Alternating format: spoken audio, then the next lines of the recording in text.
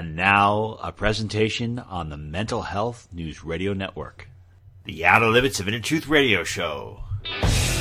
Ryan, that is a freaking awesome question. You are the power, and you do not need anybody's permission.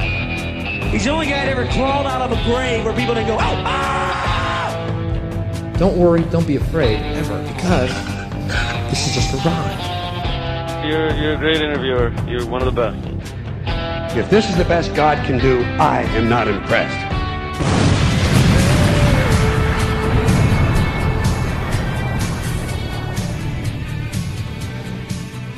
Good evening, everyone, and welcome to the Outer Limits of Inner Truth Radio Show. OuterLimitsRadio.com. I'm your host, Ryan. Tonight, our featured guest is an individual who I really hope to meet in the future. I just feel a good rapport, chemistry, and he's another individual that's going to be speaking at this event called Anarchapulco. And it is a incredible freedom conference taking place February 6th through 10th in Mexico. Dr. Ron Paul is going to be there. A lot of other freedom advocates are going to be there. And this is one thing I'm learning, and this is why I love doing this show and I love communicating with you, is because once you start, I think it's about finding your tribe. It's about finding the group of people that you're on the same frequency with. And I feel that you and I are on the same frequency, and I love it because the rest of the world is on a different frequency. A lot of people are on some kind of frequency that I want nothing to do with, but I'm glad that we can connect and that we can be together. And our featured guest is going to talk about self-sufficiency and some of the things that you can do to get yourself farther away from the control grid. And he's going to talk about life in Mexico as well. Some people are relocating out of the U.S. Some people are moving to countries that have a more refined respect for freedom. And I think we're going to see that happening. Martin Armstrong, who came on our show recently, was talking about migration and how, at least in the U.S., certain people are gravitating towards certain states that represent their values. And I think we're going to see that happen on a worldwide basis. But let us begin tonight's show. It is a pleasure to welcome to the Outer Limits of Inner Truth, Chad Schwartz. He is an off-grid autonomy consultant. You can learn more about him by going to his website at triviumautonomy.com. Chad, welcome to our show. Thank you very much for having me on, Ryan. It's a pleasure and an honor. Thank you. All right, so the first question people will have is, what is an off-grid autonomy consultant? Okay, so I run a workshop. That's what I'm mostly doing right now. Is I help people who don't know anything at all about off-grid and decentralization, because many people do not trust the powers that be with their water, energy security, even food and stuff like that. So a lot of people who don't know anything about that, solar and off-grid water, I can help them get started in very basic ways with just advice and what you need to buy when you go to Home Depot or order the stuff from Amazon, how to connect the wire pumps to the water, to the water supply. So basically what I do is I help people begin to take the first steps of living a more decentralized and self-reliant life in regards to your basic needs, because you need water, energy, and food and stable temperature. And that's what I help people begin to do. Okay, so what are some of the benefits of living off the grid? Because some people have said, okay, well, I'd love to do it. I particularly, I'll say right off the bat, I would have a harder time not having hot water at the tip of my fingers. I'd probably be a little hard about that. But we do have a filter that, filters out the fluoride and the tumors and all the other things that they put in the water supply. So we definitely went on that.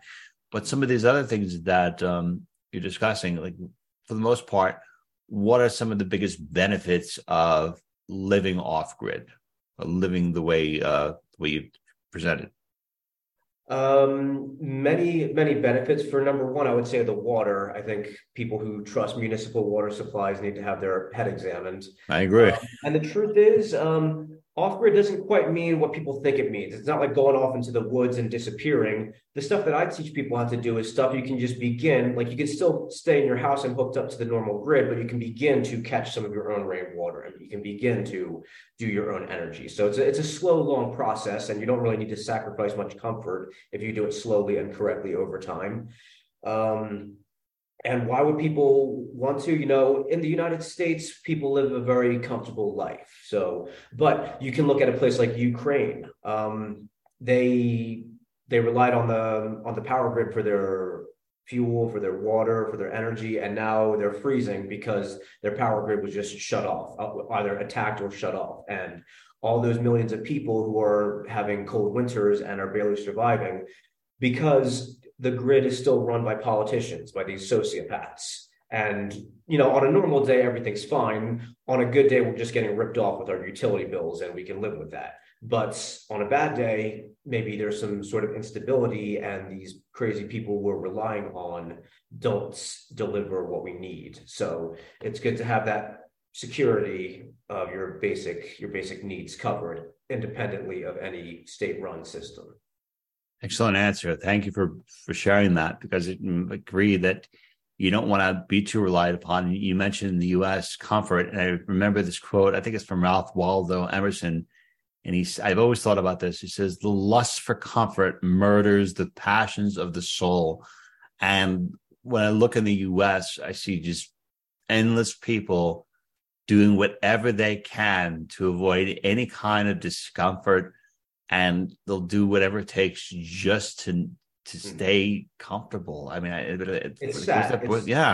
It's disgusting and it's dehumanizing and sad. Like, how do you, you know, just like growing up, I always just respected like manly men who like took adventures and did these hardships to do something cooler. Like, we respected that. And now just the average person today, like anything that they could they might lose money or have to do something like, oh, I'm not doing that. It's very disheartening to see what Americans have devolved into. Well, I want to take a little side quest before we come back to the energy grid. And knowing that, what you just said about how many people are just lusting for that comfort, what do you think are some of the best opportunities to make money off of that in the future? Because, you know, if you're looking at a market and you wanted to say, okay, what is the best way to be financially stable, to make money? What are do you think some of the best ways to generate revenue, knowing that at least in the US, you have a society of people that will do whatever it takes to keep their comfort levels at a high level? Good question. At the moment, I'm not really making money because I'm putting so much energy and resources into developing my work, which is like any business, you have to do that. But the way that I think you can make it profitable and make it easy for people from a marketing perspective, it's just like, this type of stuff is for everybody. Like, every human being needs water and energy and stable temperature. Like, it's not debatable. This is not some niche crowd of people. Like, if you're a human being, you need to have your water security. And most people on a subconscious level, even if they're like normies, like and not preppers or anything, there's something in their subconscious mind, you know, they know that they should know more about this stuff. And me, I wasn't really raised as like a handyman or a technical person. I've had to push myself to learn this stuff because it's my passion. So I sympathize with the people who can't do this type of stuff. They look at like solar panels and pipes and stuff like that, and they're like, oh, I don't understand that. One, because I was a teacher, I've taught English for many years. I know how to teach complicated stuff in an easy way. I use the trivia method. I lay everything out and like, this is this one, this is this tool, this is this pipe, this is this wire. I explain it to them like you're teaching the alphabet to a child. And I say, this is the Amazon link where you can order this. I make it very easy that they can understand each individual part. And I teach just enough so that they can collect the rainwater, pump it, and filter it, and use it. I keep the whole path of the process as simple as possible. Like, you don't have to become an expert electrician or an expert plumber. As long as you can connect the pipe to the pump and what have you, then you're in business. So I try to keep the process as simple as possible for the lazy-minded people so that they're not too overwhelmed or overworked with what I'm teaching them. And the cost is, the cost of solar panels is falling every year. So the stuff is becoming more and more accessible, little by little over time. So I'm trying to make the process as simple as possible to learn and to buy. I try to say, don't go out and spend like 30 grand on off-grid material. You can get started with for $1,000 with some reverse osmosis and basic solar. So hey. But it's interesting because it seems like if you can do and be prepared have some self-sufficiently, I wonder if that would equate to having a side gig, because you're saving a bunch of money, not spending so much on your monthly utilities and things like that. Let's say, for example, somebody's not really ready to make the full commitment. Say, look, I'm still on the grid, but I want to start to wean myself off, just like the same way, when you quit drinking, you can't just stop cold turkey. It's kind of hard. You can't stop smoking cigarettes. I used to smoke. I used to be a big heavy chain smoker. So me too. How did you stop, by the way? It was Alan Carr's book. You know Alan Carr? No. Oh my God! It's without a doubt, it's the best way to quit. The book is called The Easy Way, and it breaks down the psychology of smoking. He says, like, don't bother with the patches or the vaping or any of that crap. The book really breaks down the psychology and helps you understand that it's really nothing. It's an easy process to quit. Easy process to quit. Psychology. So, I could have used that book a long time ago. My body quit cigarettes. My body just said no longer, and it's kind of like how most of my body works with certain things and certain activities. It'll just override. So did you quit cold turkey? Yeah. My body just stopped. My body just one day just stopped accepting nicotine, and that the smell got repulsive, and it happened a short time after I took ayahuasca. If you've ever done I have not. A lot of people at Acapulco are into that. I might do it someday. I just have not had the opportunity to do it yet. It is a beautiful, profound experience. It could change your life forever, and it did for me. It fundamentally shifted my body, how it works, and a lot of other things changed. And I remember after I did it, I think it was second or third time, my body no longer accepted cigarettes. And I've told people listening to the show before that's how I became a vegetarian and would later become vegan because of ayahuasca, because of the sensitivity to it. But getting back to ways that you can kind of wean yourself off the grid and kind of, become more self-sufficient. What are like 2 steps you can take, let's say today, to begin to be off the grid? Do you have to go out and buy a couple of solar panels? Should you buy a solar powered generator? Let me grab one here and I'll show you. Sure.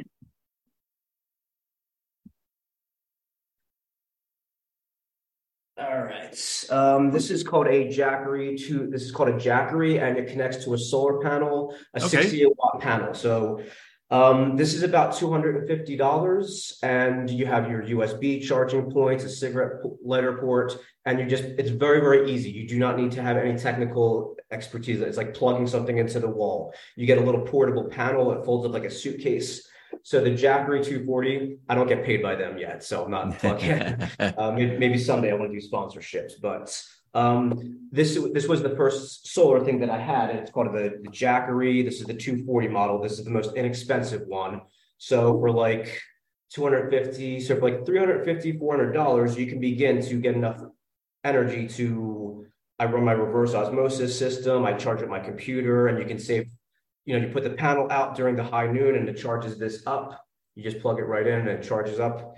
And it shows you on the screen, it shows you like how much energy you're collecting from the sun. It shows you the wattage going in from the solar and the wattage going out as you're using it. So I did not understand wattage, a while ago. And then when I'm like, oh, okay, this is how much I'm getting from the sun. This is how much I'm using. It's very user friendly and you can learn a lot from it. So the first step to do, I would say, get a Jackery and just play around with that, and then you can slowly build up. So you want to like some of that I'll start to working on.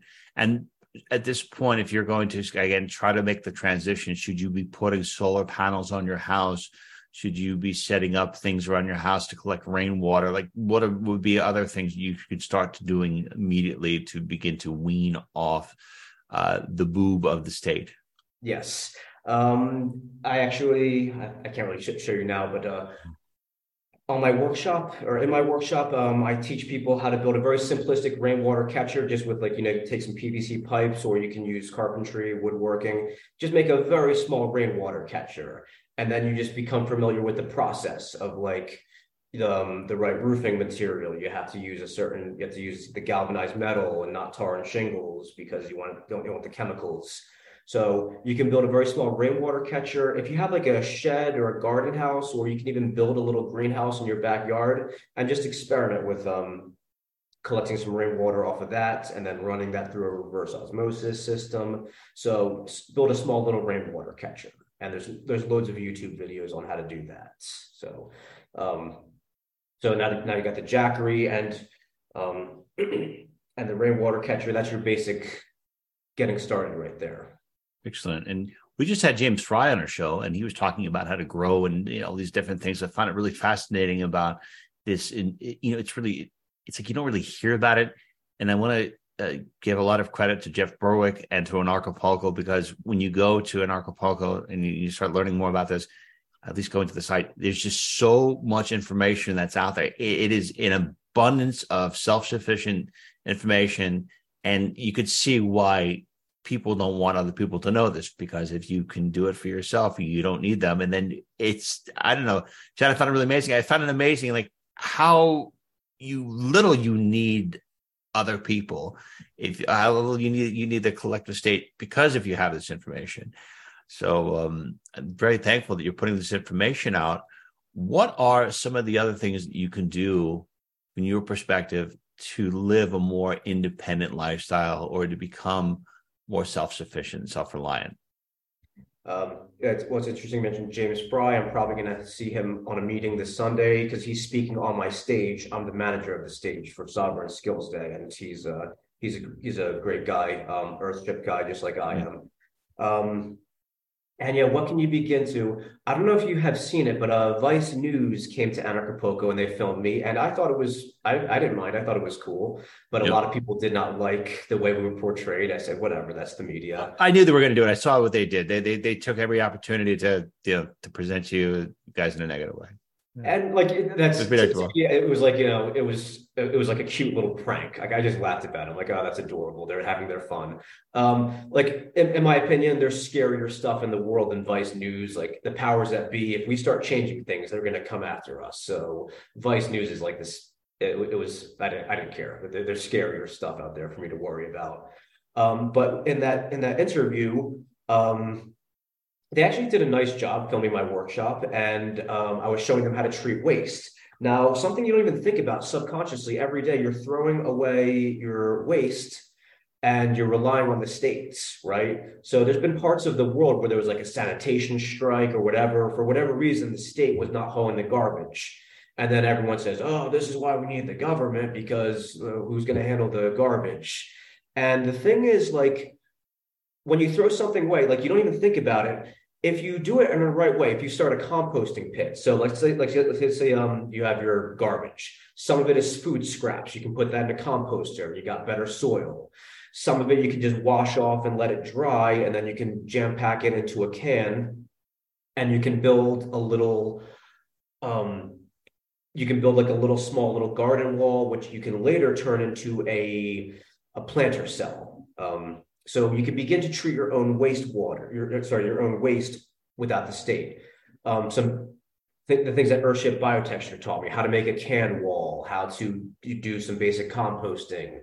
So you're always going to have some garbage, and that's fine. But you can take like at least half of your garbage, and now you're not relying on the states to take it away, and so that they can just throw it into the ocean or the landfills and pollute the environment. Now you're just a few basic things, right? You put your food scraps in the composter, and you keep the stuff that could be repurposed for building over here. So I can teach you that in a workshop. I'm teaching that as we go. And even a gray water planter, you can look that up on YouTube. People all over the world. Your shower water, after it goes down the tube, it's called gray water, but your toilet is called black water. That's something different. You can reroute your gray water through an outdoor closed garden, and then that treats the gray water and you're growing plants. So now you're not relying on the state as much for municipal waste, which is a big deal. I'm sorry, I want to pause you there for 1 second, because if you are using certain products out there for your hair, does that in way, shape, or form harm the plants? No, that's a great question. That's a very common thing. But the people who have been doing it for years, they will tell you that it does not, because plant roots are filters. Plant roots take the stuff they want. So most of the soap that you use is going to be fine. We have a way of dealing with that. And also, when you take a shower, your dead skin cells and all the stuff that falls off your body, that's nutrition for plants. They love the stuff that, plants and animals live in a ecosystem together. So the plants actually love the used shower water. So, and let's ask a little bit more about the mentality of being off grid or just being self-sufficient. I've come to this realization that, I don't know, I feel like a lot of people just think the same, at least where I am in the US, they have a collective mob mentality. And I find most people completely boring. As a matter of fact, talking to you and to talking to other people who are, really passionate about, doing their own thing. I find people like that, they're very interesting. And I don't understand what happened to society. Maybe people were more interesting years ago, but I find them so boring today. So what are the types of personalities that tend to gravitate towards off grid or being more self-sufficient? Is this drive for freedom something that based on a certain personality type, or is this drive for freedom something that just comes naturally inherent with individuals that maybe are just, they haven't been so indoctrinated, or on an energetic spiritual level, they're still connected, or they realize where they came from. They never left that. So I'm just curious what your thoughts are. Yeah, that's a really good point. And to be quite honest, like, I wouldn't say it's one type of person. Like, for example, some of the Earthship people, they're more like lefty, green, permaculture people, which they have a big part of the picture. I think some of them are still a little bit misled with some of their political beliefs, but they have a big piece of the picture. And also, on the other hand, you get some right-wing prepper people. I kind of came to this more as like a prepper back in 2008. The economy was collapsing, and I was too. And I'm like, because I was raised by my grandmother, and she kind of warned me, like, yeah, back in the Great Depression, things, and that could still happen. Things can get real. So I came in from more like a survivalist standpoint, and I think it's like doing like a puzzle, right? I think a lot of people, like the right-wing survivalist people, they have like a piece of the puzzle, and the permaculture people have another piece of the puzzle. I think these different elements of society, people instinctively know something is wrong, but through their own biases or whatever, they can't quite put it all together. So I think, and that's how I know we're onto the right thing. Because like when you're at Anarchapulco, you see some like more like left-wing hippie type of people, you see some right-wing people and some cryptocurrency capitalists, but we're all like fitting this puzzle together. And that's how I know, like every year it's more and more diverse. Like there's like women and families and European people, Black people, white people. That's how I know. Because in the beginning, back years ago, it was all like young 20-something white men. And that's okay, but it was an echo chamber. And every year there's more people coming. So I think people instinctively know. And yeah, I agree with you. The general public, like, they're just so goddamn boring. Like, I don't like sports. I no longer like politics. Like, you people are just talking about the most useless freaking crap on the face. And they're talking about TV shows all the time. The biggest conversation that people have, like, what are you watching TV? I find TV very boring. There's a show that I watch, I'd say, the once in a while. It's called Married with Children. It was on years ago. I find it hilarious. And the humor, it's intelligent. Al Bundy, right? Al Bundy. Yeah, I was born in 1987. I remember, like, I was like a very young kid, like watching that show. I love Al Bundy. Yeah, we say you're born in the 80s, that wonderful era. And it's just, I don't know what happened. It's weird. Hopefully we'll move towards something greater. When you're talking at the beginning of the show, before our interview, I want to talk to the audience about Anarchapulco. But from your experience, can you please share a little bit more about the event, how it's changed, how it's evolved over the past 9 years, and where people should move to? Do you think Mexico, apparently you mentioned that you're in Mexico, and all the things you hear in the U.S. is how dangerous it is how there's mass shootings and how crazy it is. And I'm like, well, they're probably not also looking at the latest, reports on a weekend in New York City or Chicago, which you might as well be living in the whole country. But I said it to my family, they were in New Jersey. I'm like, you live near Philadelphia, for Christ's sake. Oh my God. Mexico. Oh my goodness. That's pretty bad. So what's can you tell us a little bit more about Anarchapulco, the event, how it's changed, how it's evolved in the last 9 years, and also what life is like in Mexico from where you are? Yeah, I've always been a fan of Anarchapulco for several years. I only got involved in 2020. I was explaining before the show, I used to have a tutoring business in Asia, and that was sort of my thing. I watched Anarchapulco from afar, like 2018, 2019, and I said, oh, someday I want to go get involved. And I bought a ticket in 2019, not knowing that the COVID madness was on its way in Asia, where I was. I arrived in Anarchapulco in 2020. So I'm sure a lot of you have seen the HBO series with all the drama. A lot of that happened before I arrived. I sort of watched all that interesting stuff from afar. And then in 2020, I arrived in Mexico in March of 2020, right when COVID was beginning to close down the whole world. I had only planned on coming to Mexico for Anarchapulco. I had no long-term plans. I was either going to go back to the US to study earthships or go back to Asia. But while I was at Anarchapulco, as fate would have it, the whole world just closed. And I said, you know what? I know how Mexico is compared to the rest of the world. It's very like open and people don't take shit from the government here. So I just instinctively knew. I said, just lay low here in Mexico. And thank God I was here, because it's, Acapulco, and even my family, like, oh, be careful in Acapulco. You should come back to the US. And, with all this COVID stuff, I said, I'd rather die down here than be in a quarantine in New Jersey. Mexico, there is violence here, but just like you said, in the US, like Chicago, New York, Philadelphia, like I feel safer in Mexico than just as I would anywhere in the US. And there's just so many benefits. Like I had some health problems with my allergies and some stuff, and I went to the doctor. Now, normally in the US, like going to a doctor is like a nightmare. It's like you got the surprise fees and the big pharma solution. What pills can we put you on? What injections can we give you? Yep. 90% of my time, I try to take care of my health problems, and I do take care of most of them, but like every once in a while. But I just went to the doctor here and got the medicine, and I was like amazed by how cheap and inexpensive, and it worked. And like in the US, it's like as many pills as they can. Here, they just gave me the bare minimum, and they charged me the bare minimum, and my health problems were, just disappeared. And like you said, I usually stay away from pharmaceuticals, but Mexico, and the weather's beautiful, and the cost of living. Oh my God, my rent, you can get a nice apartment for like between $200 or $300 a month. So whereas New Jersey, it's like $2,000 or $3,000 a month. Yeah.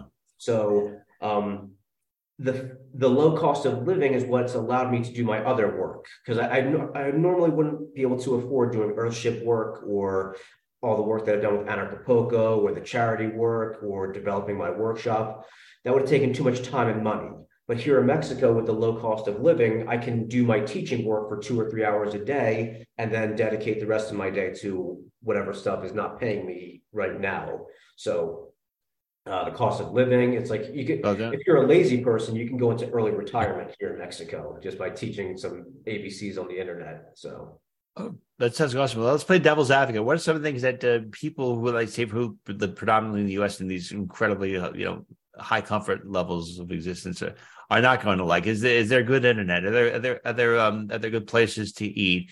Is there a certain quality of life that may drop that they'll see in Mexico compared to the U.S.? Because people could be theoretically speaking doing it. We have a lot of people that'll live in the U.S. on a regular basis. And just to remind you that if you leave the U.S., you still have to pay taxes until you fully sever the tithe. Doesn't matter. They'll still find you. From my cold, dead hands. Oh, my goodness gracious. So what are some of the other rules? I mean, can you have a firearm in Mexico? Great questions. So thank you. Yeah. So what are some of the negative aspects of living in Mexico? You mentioned the internet, and in Acapulco, some people have good internet, but I always had really bad luck. I had 2 internet connections because one would fail when the other one wasn't. So The internet sucked in Acapulco. Luckily, this apartment that I'm renting here has good internet, which is why I'm staying here. But internet, you can get good internet, but it's a struggle. Okay. You have to try some. You have to do your research, and it's a hustle. The internet, it's tough. It's a tough situation, but it can be done, and it's getting better every month and every year. So the internet's not good. And even you mentioned firearms. Even yesterday, I was doing some work with a friend of mine who's helped me build something, and we were talking about firearms. I inherited some firearms in New Jersey, and I still have them there. They're in a gun in a gun safe at a friend's place where I trust it. But that's one thing I do miss. I used to like going to the shooting range, and I'm not a super paranoid person. I'm not like, oh, I need to have my guns around me, but I do like them, and I'm a big, self-defense advocate. And I miss my 30-06 rifle, and I had an old family heirloom 38. So would they allow you? Wait, so would they allow you to have guns in Mexico? Not farmers. No. Not Some farmers. people like farmers, like there's people have them here, but it's like sort of hush hush. There's not much of a gun culture here, I would say. Jeez. That's I had to say that'd be one thing that would be a major concern, because I know Jeff Berwick always talks about how wonderful Mexico is, and I imagine it's great to be a lot of positive things, but having a means to defend yourself, I think that's probably one of that could be a big thing for some people. It could be, and I do understand that, but me personally, it's really not a big deal. Like I haven't had any big problems here in Mexico. So the trade-off, a lot of people. People have different values. Like some people, it's like, oh, the guns are important. But for me, it's been a trade-off. It's worth it. Like I mentioned, the economic freedom, where I have the time to develop other important decentralization and off-grid projects. If I was in the US, I'd have to work too hard. I'd be working around the clock to pay the bills. So the fact that I can't have something like, any of the weapons for self-defense or just for fun, for sporting or whatever reason you like to have guns, to me, it's like, okay, I can't have the guns, but I will have the time and economic freedom to develop other stuff. So it's a trade-off. So that's okay. Great. So yeah, I would say those are the two things. Also, the place where I'm staying now is well taken care of, but landlords in Mexico are not that responsible. So like if your hot water heater is not working, you got a leak, it's on you. And even the handyman that you hire, the repairmen, it's like sometimes they'll just do it very half-assed, and so you got to find yourself a good repairman that you can trust, because there are good ones here, but that's another thing that's a bit of a struggle. Okay, and Chad, I appreciate you allowing us to go off another side question this one, but in the U.S., one of the issues that I see happening a lot is this political polarization. And people just hating each other because they have certain beliefs that they don't. And it's just I can't stand it. And I don't think that the U.S. is. I think the U.S. is just a bunch of different tribes and groups all kind of at war with each other. And I would love to just be among a culture that kind of like has the same similar values. Do you think that where you are in Mexico, or like the Mexican culture itself, is kind of unified on their values, or do you see Mexico kind of in the same way as the U.S. is, where you have certain percentage of the population that are, okay, well, we're very like Marxist, and then you have other parts of the population that are less Marxist, which I think is happening in the U.S. Because the idea of living among people that are very like pro freedom and wanting to leave other people alone, that's a blue lobster in the U.S. Finding someone that's like, hey, I don't want to infringe upon you. I'm like, you exist? You a figment of my imagination? But I'm wondering if that's something that's common in Mexico. Yeah, people I think a lot of Americans are naive with their trust of the government and the news. Here in Mexico, people are just a little bit smarter, a little more savvy, because the Mexican government is just obviously corrupt. So there is some polarization, but people sort of they're not in the same psychological prison that a lot of Americans are. Like, I'm a conservative Christian Republican, or I'm a progressive Democrat, or whatever. Here in Mexico, it's not as pronounced. It's not that bad. And yeah, to be honest, sadly, that's how the human mind works, and that's how we've been controlled not just in contemporary America, but all throughout human history. You've seen people just fighting over nothing. It's divide and conquer. It's how the powers that be. I can talk ad nauseum about how effective the divide and conquer is for the human psychology. So I can't even watch. Like, I've even started unsubscribing from like podcasts that I listen to, because like even in the freedom community, they're still buying into this dialectic. Like, they're complaining about wokeism, this or this and that. And I understand, I don't like wokeism, but people are just like going back and forth with this petty culture war stuff, which is it's just this contrived, idiotic stuff that gets people to argue with each other over nonsense. So I really hate the culture war. I hate listening to people argue over nonsense, because I'm just like, guys, this is divide and conquer. It's how the powers that be. How they're giving us. This was given to us, these petty little arguments. We did not develop these arguments intrinsically. They were foisted upon us. And then the powers that be, okay, so they pick a side. Are you on the woke side or the right-wing side? And I'm like, I'm on nobody's side.